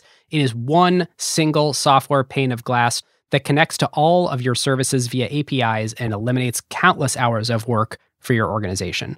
There are now AI capabilities to make this even more powerful, and they even integrate with over 300 external tools. Plus, they let customers build private integrations with their internal systems. And perhaps most importantly, your security reviews are now real-time instead of static, so you can monitor and share with your customers and partners to give them added confidence. So whether you're a startup or a large enterprise and your company is ready to automate compliance and streamline security reviews like Vanta's 7,000 customers around the globe, and go back to making your beer taste better, head on over to vanta.com/acquired and just tell them that Ben and David sent you. And thanks to friend of the show, Christina, Vanta's CEO, all Acquired listeners get $1,000 of free credit. Vanta.com/acquired. All right, David, we opened up some questions there of who would you rather be, Pinduoduo, JD, Tmall Taobao. We gave some comps to Amazon. Let's move into like this, what would have happened otherwise, and then try and answer those. The most interesting thing to me going through the history and facts of what could have been different is, what if Facebook had made a different decision here in the US about how open they were going to let their platform be to big businesses being built on it, and particularly commerce businesses. Now, I think it's extremely unlikely that would have happened. Like, I think they made the strategically correct decision given the operating environment in the US at the time of going with advertising. And we should say Facebook generates $70 billion a year in revenue, but they get to keep most of it. So like pretty good decision, pretty good business. Yep. Definitely pretty good. I'm very fascinated by this Tencent decision because then they really have gotten to see and invest in all of these companies that are getting built. I mean, let's just take PDD and Meituan and Didi. Those are the big three. Tencent is, I believe, the largest shareholder in all of them, the largest or one of the largest. Compare that, a few years ago when they started down this strategy, they were kind of neck and neck with Alibaba and Baidu, and very unclear what the strategic future of the company was going to be. And now fast forward to, nobody cry for certainly Alibaba. Baidu, I think, has followed on somewhat harder times. But Tencent just seems to me to be so much better strategically positioned to capture all of the internet economy happening in China via this strategy. There's some work to be done here to compare Tencent as an investor to SoftBank as an investor, because my guess here is that they actually did a better job at SoftBank's strategy than SoftBank did, to go and basically back all the unicorns and be in the most successful unicorns as they grow from billion-dollar companies to $100 billion companies. I think they're in like 15 to 20% of the unicorns, and they got in early. I would guess they made $12-15 billion, of course, in illiquid value, but just from this investment in PDD, like I think they've done that 4, 5, 6 times. Yeah, it reminds me of Sequoia and our part 1 episode about Don Valentine and his quote that when he started Sequoia, he had a strategic advantage. He knew the future, right? And that was from knowing all the roadmaps from Fairchild and what all the applications of semiconductors were going to be. There was the same thing for Tencent here. Like they knew the future in that they controlled the distribution platform that all these businesses were being built on. And now with mini programs, not just the distribution platform, but literally the operating system. So they can see what's taking off. And then after they invest, they can start to put their hand on the scale a little bit and strategically help their chosen companies. Yeah. Whereas Facebook thought they were kind of making the same decision where they'll benefit from the whole ecosystem when apps were booming, and Facebook just made a sinful amount of money on app install ads where they are like, we don't even have to have an opinion or make an investment. We just make money every time somebody goes and installs an app. And the question is that going to be as enduring as Tencent's method of doing it? Because Facebook's is more efficient. They don't have to invest. And they also don't have to have an opinion. Yep. I like that you took what would have happened otherwise there. I was thinking, since this episode's going to be about the IPO and grading the IPO, like what would have happened if they didn't IPO? I mean, until your comment there, I was going to say they were screwed because I thought they desperately needed access to cash. And I think they've, over the course of the IPO and 3 subsequent debt and equity offerings, they've now raised another $5 billion or something since the IPO, or including the IPO. And so this is a company that does need cash to grow. It didn't need cash to grow originally because it was just growing like wildfire on WeChat, but now they have to invest dollars to make this thing grow, and big dollars. Like I think they have 1.5 or something billion dollars reserved for subsidies this year. To me, there was this real danger of grow big fast, but not be able to effectively monetize their user base if they weren't able to sort of keep growing into the more valuable user base. So I do still think that's true, even with your comment about them having really great cash flow dynamics. But I would say this company needed to IPO or go raise like a SoftBank round, or more likely a Tencent round that sort of simulated an IPO around the time that they did. Yeah. It's interesting. At least one of the equity follow-on rounds that they did, equity raises after the IPO, I believe Tencent bought most of, or at least a significant portion. So they continue to invest dollars into the company, even though they're already the largest shareholder. It's awesome. All right, should we get into Playbook? Yeah, let's do it. Okay. So there's a thing that's like a splinter in my mind on team purchase that I'm trying to apply to, like, how do you use this lesson in starting a startup, where it was both a novel product feature that had like perfect product market fit, and it was an unbelievable mechanism for growth. It was like a native growth feature that was intrinsic to the value from the product itself, but also provided this incredible sort of extrinsic growth strategy. And I think that the way to misunderstand growth hacking is to assume that you can, stick it on afterwards. And I think this is like the best example of growth hacking, where the product itself was virality. It's so rare to be able to find examples like this. Maybe Instagram or WeChat or WhatsApp, like the messengers and social type platforms, could fit this bill. And I think maybe one of the other, to go back to narratives a little bit, one of the other bear cases against this company is just the argument that people have said this before, that with social commerce companies, that there was this inherent viral nature to their products, and the steam always runs out of the engine, or has in the past. And I wonder if that's, it could legitimately be still an open question with PDD, especially in these categories they're getting into now. Like, is it really about team buying when you're buying an iPhone, or is it about them subsidizing the price? Right. It's about them subsidizing the price.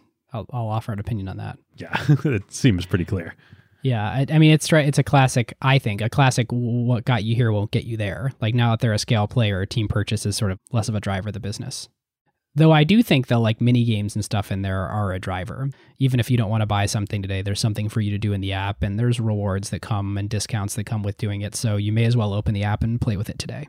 Yeah. Oh, we didn't have time to talk about this, but this is, I think, one of my favorite features about it, that like there's essentially a Farmville clone in the app where when you finish growing your tree, they actually ship you a box of fruit. Another big playbook thing that we have to call out here is, thanks to Hamilton Helmer for sort of providing us a framework to think about this, but recognizing a counter-positioning opportunity to build an amazing moat around your business. And with PDD, Colin realized that with the newly launched WeChat mini programs, there was an opportunity to leverage the WeChat social graph for e-commerce. And not only that, but he realized that it would be defensible from the largest competitor out there in e-commerce, Alibaba. And since Alibaba competed with Tencent and basically wouldn't use WeChat platform, and in fact, I think Alibaba actually banned their sellers from encouraging the use of WeChat and made them use their own chat platform.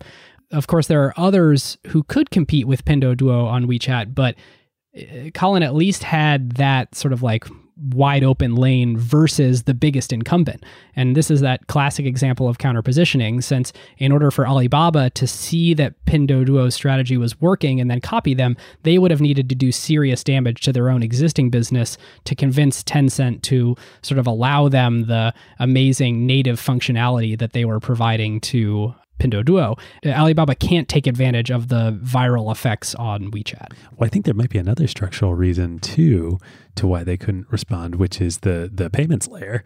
WeChat Pay and Alipay are mortal enemies, right? And was Alibaba really going to let people buy stuff on Taobao and Tmall using WeChat Pay when they're fighting tooth and nail against Alipay? Yeah, that's a great point. I hadn't thought about that either. It's a deep moat, at least against Alibaba, not against other startups, but definitely against them.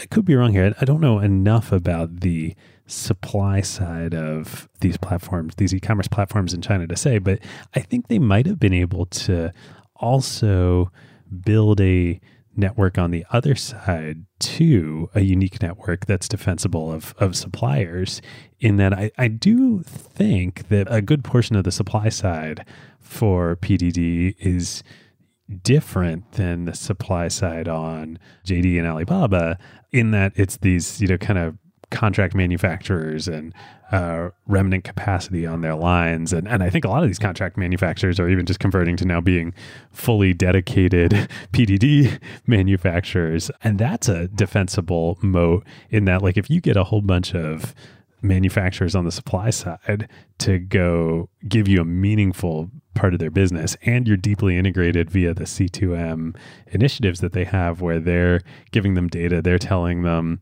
what types of SKUs to produce and what quantities, it's going to be really hard to switch off of that. Right. That creates, some lock-in. Cool. All right. I've got one more for Playbook. Go for it. And this is a negative one. Like, I think the ones we've talked about so far are like, go do this if you want to be like Pinduoduo. But the thing that they're experiencing now is diminishing marginal returns. So they obviously grew like incredibly quickly to tier 3 and tier 4 cities and spread like wildfire through WeChat groups. And they had basically a product that with perfect product market fit for those users. So there was cheap goods, you buy it with friends, there's no real brands, it can take a while to ship, but it's so cheap and it's great and it's fun. But once they acquired all those users, every user after that costs more money to acquire. The product isn't perfect for them. They don't naturally hear about it. And this is something that I hadn't fully wrapped my head around until recently, because I always thought, well, over time, as you build brand, customers would get cheaper to acquire. But especially with like a great example is any of these sort of like D2C products now that have amazing organic growth at first because they find their niche, they find that community, they find the obsessed people, and then you run out of them and you have to switch to a traditional customer acquisition strategy that costs money. It really makes you understand and get religious about what is your obsessed segment addressable market, the people for which you're going to have to pay incredibly little money for them to like your thing, because you can spend tons and tons of money and acquire a lot of people for your thing, but your company will be the most valuable if the people who are crazy about your thing that you don't have to spend lots of money to reach are themselves responsible for a lot of buying power. Yep. 100%. And this is reflected perfectly in this massive subsidies that PDD is having to spend on now to attract those marginal buyers. Yeah. And I guess the point I want to make here is the core offering that they had that spread like wildfire and they didn't have to spend a lot of money to acquire those customers, it was huge. And they do make tons of money off them. So like very successful business in terms of finding that virality before they hit the sort of gnarly fall off where diminishing marginal returns start to happen. But that is the place where they are now. One real quick playbook theme I want to talk about here is we've alluded to it a little bit with agriculture and produce with PDD. They're also a good example of just like with every successive generation of internet companies, you can penetrate further and further into areas of the economy that you wouldn't have thought the internet could penetrate into before. Literally, rural farmers growing fruit are selling at massive scale on PDD. Yeah, it's pretty crazy. Yeah. This is a great time to tell you about one of our very favorite companies, Crusoe. So Crusoe, as listeners know by now, is a clean compute cloud provider specifically built for AI workloads. NVIDIA is one of their major partners, and literally Crusoe's data centers are nothing but racks and racks of A100s and H100s. And because Crusoe's cloud is purpose-built for AI and run on wasted, stranded, or clean energy, they can provide significantly better performance per dollar than traditional cloud providers. Yes, we talked about that on our ACQ2 episode with Crusoe CEO Chase Lockmiller. The other element that makes Crusoe special is the environmental angle. Crusoe, of course, locates their data centers at stranded energy sites. So think oil flares, wind farms that can't use all the energy they generate, etc., and uses that power that would otherwise be wasted to run your AI workloads instead. Yep. Obviously, it's a huge benefit for the environment and for customers on costs since Crusoe doesn't rely on the energy grid. Energy is the second largest cost of running AI after, of course, the price you pay NVIDIA for the chips. And these lower energy costs get passed on to customers. It's super cool that they can put their data centers out there in these remote locations where, quote unquote, energy happens, as opposed to the other hyperscalers such as AWS and Google and Azure, who need to build their data centers close to major traffic hubs where the internet happens because they are doing everything in their clouds. Yep. If you, your company, or your portfolio companies would like to use the lower cost and more performant infrastructure for your AI workloads, go to crusoecloud.com/acquired. That's CRUSOE cloud.com/acquired, or click the link in the show notes. Okay, so grading. I guess what we should do here, even though it's early, is grade the IPO. Like, how good of a use of proceeds? Was the IPO a good idea? Did they make good use of it? And then answer a secondary question that we teased earlier, which is, where do you want to put your chips right now? JD, Taobao, Tmall, or Pinduoduo? Oh, I love it. I love it. Putting our money where our mouth is. On the grade for the IPO, for sure an A. Again, early grading, things could change. Markets are volatile and all that. And certainly this is a incredibly intensively competitive space, e-commerce in China, but it's up almost 5x since the IPO. They've certainly put that capital to good work, I think, building value, even with their massively beneficial cash cycle that they're generating operating cash from. And I think it's also really interesting that, Tencent and Sequoia were buyers in the IPO. Tencent, at least, I don't know about Sequoia, but at least Tencent has continued to be a buyer in secondary offerings along the way. Just goes to show the incredible potential that an informed insider investor like that, who also controls the main platform on which the company operates, think there is still an upside to be had in the company. You're going to herd bet here because you think the insiders have good information, and if they're putting money in, do you have a good lead? Okay, I'm in. Yeah, exactly. But, people do tend to put their money where their mouth is. And I think those are like literally the insiders, I don't think have sold a share here, the major insiders. And I think that speaks volumes. Yeah, I guess A is the right thing. The way I want to get analytical on this would be for the shareholders who decided to put their dollars to work in the IPO versus other things that they could have put their dollars to work into, how good of a decision was that? And that's fairly cut and dry. I mean, it's basically, like you said, a 5x over 2 years. Any day of the week, I will take that. It's much different than the sort of crazy upside that you see in these acquisitions where $1 of Facebook's cash put into Instagram was a much, much healthier return over the years. But maybe we should come up with a separate grading scale for IPOs. Basically, like if you invested in the IPO, how good was the ensuing sort of decade after that? Because I think that's really the way that you should think about it, is for the new shareholder. I think in the past, we've often thought about how good of a use of the cash raised was it for the company. I like this. Yeah, which in this case, looking at that perspective, I think that's the point you were arguing earlier. They've made very good use of it. I have no idea how they could have made a better use of it, but the thing that does sort of... Yeah, that's not really the interesting analysis, though. The interesting analysis is like, if you bought into this IPO and you are still holding the shares today, obviously you're feeling good, but like actually even more interesting is like, let's think about, say you bought into the IPO planning to hold for a decade at least. How good do we think a decision that was? Right. I mean, that gets into this question of which of the three horses do you want? Do you want JD, Pindo, or Taobao? Of those who have benefited from coronavirus, Pinduoduo has benefited much more than the users that JD or Taobao, Tmall have added. They have taken meaningful share away from Taobao, Tmall, Alibaba. The bet that you have to make is that they're going to, over time, do a good job of monetizing this so far valuable but not that valuable user base. I guess the structural question is like, is the things that they're really good at, this gamification, retention, virality, team buying, are those things going to help them acquire the future users that they need to acquire and extract more dollars from their existing base? And I don't know if the answer to that is yes. Yep. I think there's definitely a big aspect of what you said a minute ago, Ben, of like what got you here isn't going to get you there going on in the company. So I think the question is, do they know? I think they probably do know that. Are they capable of building the next act? And this is actually a case where the most recent news is a little concerning. Oh, the CEO perhaps. transition? Yeah. I know. Yeah. That's meaningfully concerning. Yep. Like if Tencent has really been buying up, can they put their finger on the scale again? Is there some more nuclear move that they can pull? Like I think they sort of religiously don't acquire the companies that launch on their platform, because they don't want to make that seem like what's going to happen to you and make you potentially scared of them or not scared of them. They also don't really need to. Right.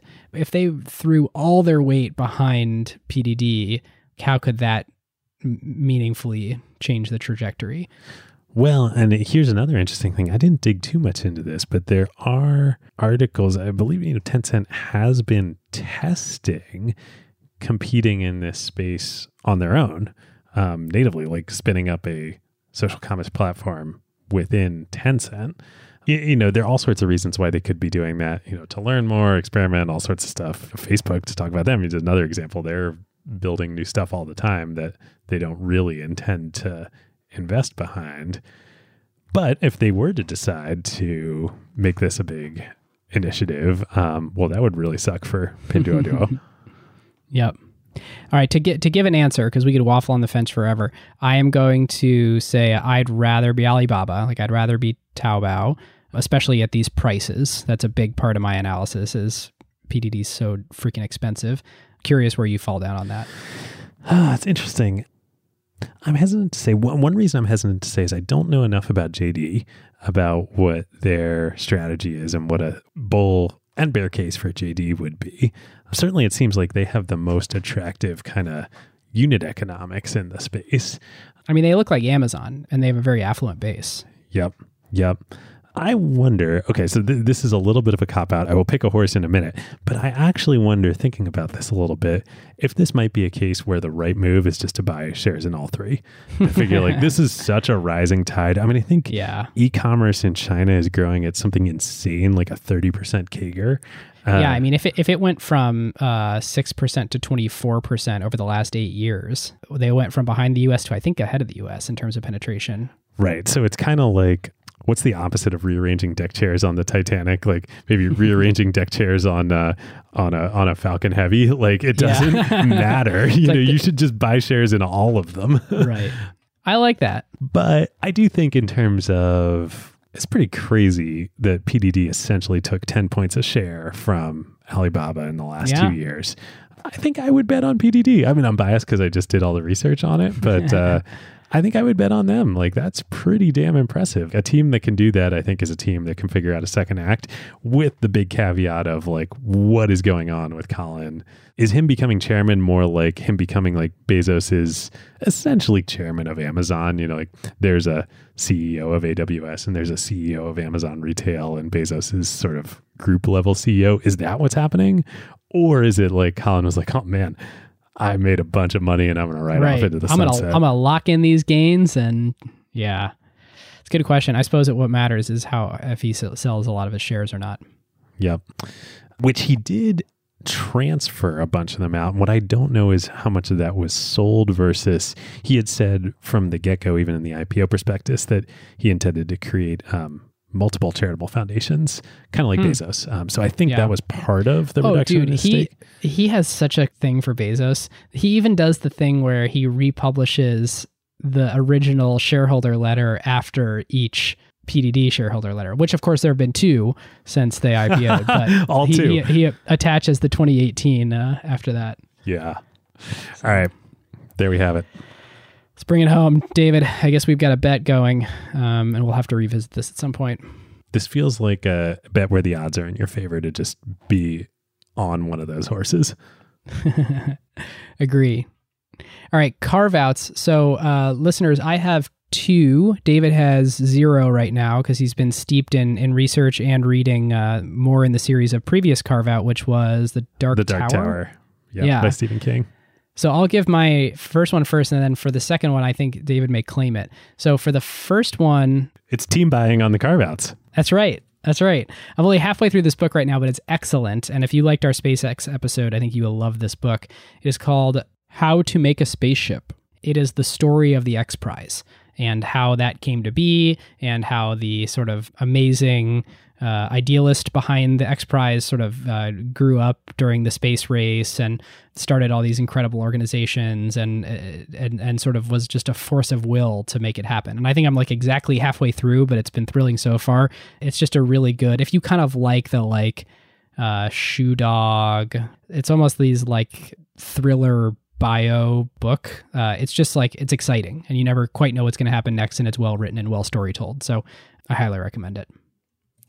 The second one is, amazingly, I had not read this before, but I finally read Creativity Inc. Oh man, how had you not read that? I'm know, shocked. Right? Sinful that we did a Pixar episode and I never read it. So good. It's so great. And especially in the context of startups with Pioneer Square Labs, starting startups over and over again is a creative process that also requires structure and repeatability and efficiency. And I think a lot of us are in jobs that require both creativity and repeatability and efficiency. And so, first of all, it's cool as a Pixar nerd because they give these behind the scenes glimpses into rewrites of movies. So you can find out what was going to happen in Up and then they rewrote it, or what was going to happen in the original Toy Story and they rewrote it. And some of them are famous, but some of them are like less famous, just cool Easter eggs. But also there's just great principles in there of like how to run a creative organization in a repeatable way. It's a great freaking read.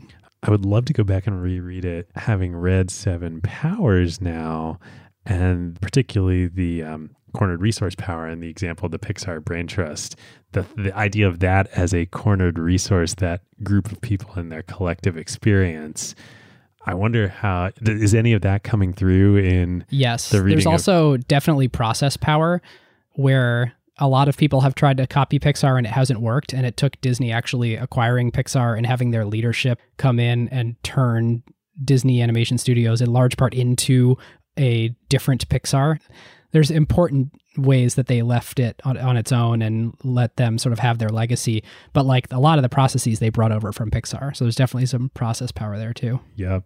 And it does feel like, even with that and sort of that reinvention of Disney animation, that there is kind of a ghost in the machine in Pixar and now in Disney animation of like, and this is, I think, what Hamilton talked about in process power of like, you can't totally quantify, what the magic of the Toyota production system. Like, you can have lots of people come in and try and learn it. You can read Creativity Inc., but there's just something special in that group.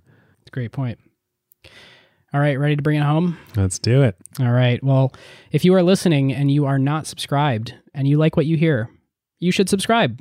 And if you want to become a limited partner, subscribing gets you access to our bonus show where we dive deeper into the nitty-gritty of company building topics in real time. Of course, also our newly added book club and our monthly LP calls on Zoom. To join, you can click the link in the show notes or go to glow.fm/acquired, and all new listeners get a 7-day free trial. If you want to discuss this episode, you should join us in Slack at acquired.fm/Slack, and we will see you next time. We'll see you next time.